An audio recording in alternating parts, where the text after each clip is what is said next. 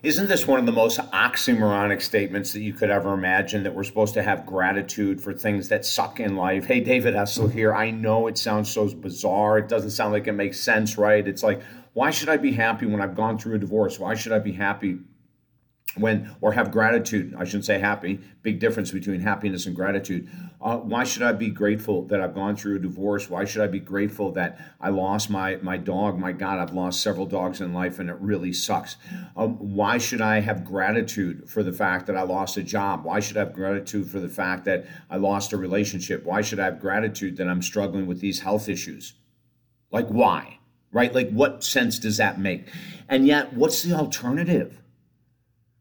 The alternative is to be upset. The alternative is to be angry. The alternative is to become a victim. The alternative is to tell people how unfair life is and how unfair your ex is and how unfair your former is and how unfair your boss is and how unfair your parents are right? But then when we think about having gratitude, so I'm going to make this very personal.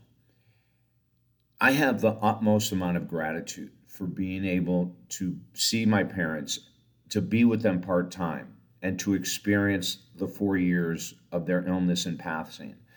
Now, that might sound really strange, that a guy is sitting here saying, I have so much gratitude for being around my mom and dad, even if it was virtually, even if mainly it was FaceTime, the last 4 years they were alive. My God, it started in COVID and it just before COVID, and it was horrendous. I couldn't get there very much from Florida to New York because of all the restrictions, but we had FaceTime.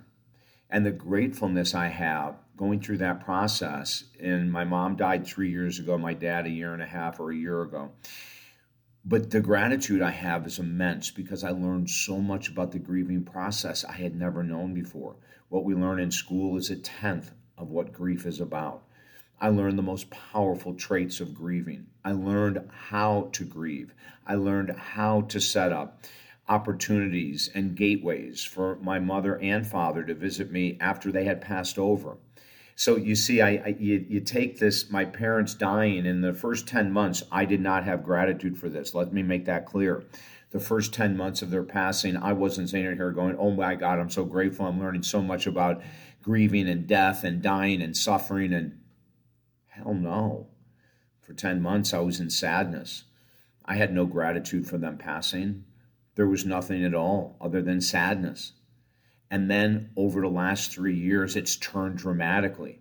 I mean, my God, when I started creating gateways, openings, writing to my mom and dad, inviting them to visit me in the physical world while they're in the spiritual world.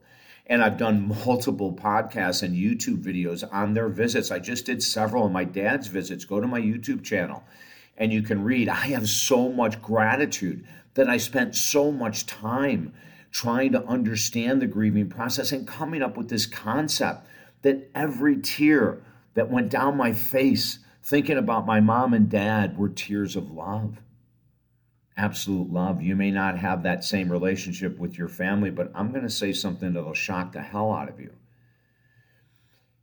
If you want the truth, the spirit world is nothing but love.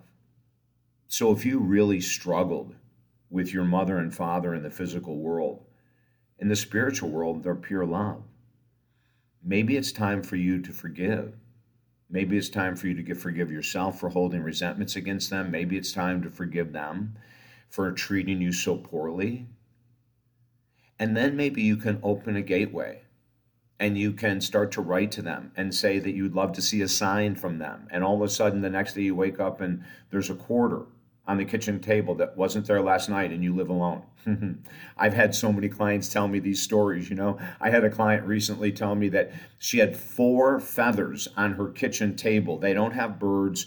There's no way she lives in a condo. There's no way birds get, but there was 4 feathers. And she said, my ex-husband, my former husband who passed away, oh my God, he was an ornithologist, a bird lover, a bird watcher, right? So there are signs like this, but we have to be open. I mean, my gosh, we have to be open to everything that I'm discussing today because life can be really challenging. It is really challenging.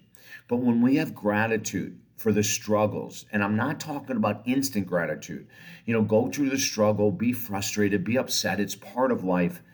But then what did I learn? Question number one to write down. What have I learned from this experience? Let's just say you went through a hellacious divorce and you're really mad and you're watching this video and you're going, David, what the hell are you talking about? How am I supposed to have gratitude for the divorce? And 6 months down the road, you go, oh my God, I'm so glad I went through that divorce.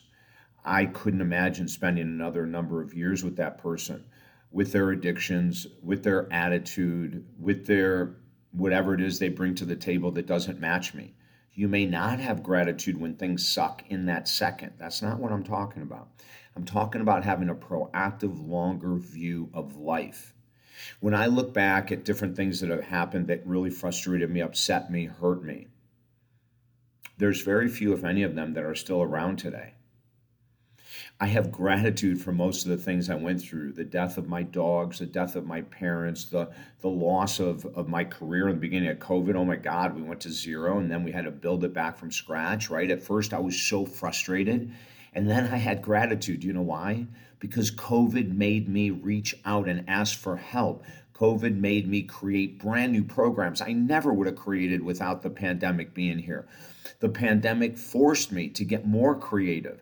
The pandemic forced me to be of more service because we started giving away our counseling constantly because I wanted to help people and there were so many people struggling that they couldn't get out of the house and we did free sessions on. So I had immense gratitude for the pandemic, not for the lives lost that aren't mine. Of course not. I pray for people that lost their loved ones during the pandemic, but I ended up after the pandemic, the main part of it was over going, oh my God, I never would have created helping veterans heal, helping Americans heal, helping first responders heal. I wouldn't have written 4 books in 2 years and we've got more coming out. I mean, I have a lot of gratitude now, but I didn't in the beginning. So let's take this lesson. When we're going through tough times, and we've gone through, and I tell you, the best thing to do is hire a professional, a counselor, a coach, a therapist, a psychologist, whatever you believe in. And then when you work through the pain, open the doorway to gratitude. What have I learned here? What did this teach me? What do I need to move forward doing differently? How do I need to change? And all of those answers will come, especially if you write those questions down. And then you'll see that the struggle you went through had a really important meaning, a really important message for you to change. If I can help you at all, visit talkdavid.com. We have specials going on because of inflation. You can work with me one-on-one from anywhere in the world with discounted programs. Talkdavid.com. And there's 4 free books there. They may help as well. Until next time, I'm David Essel. Have a beautiful day.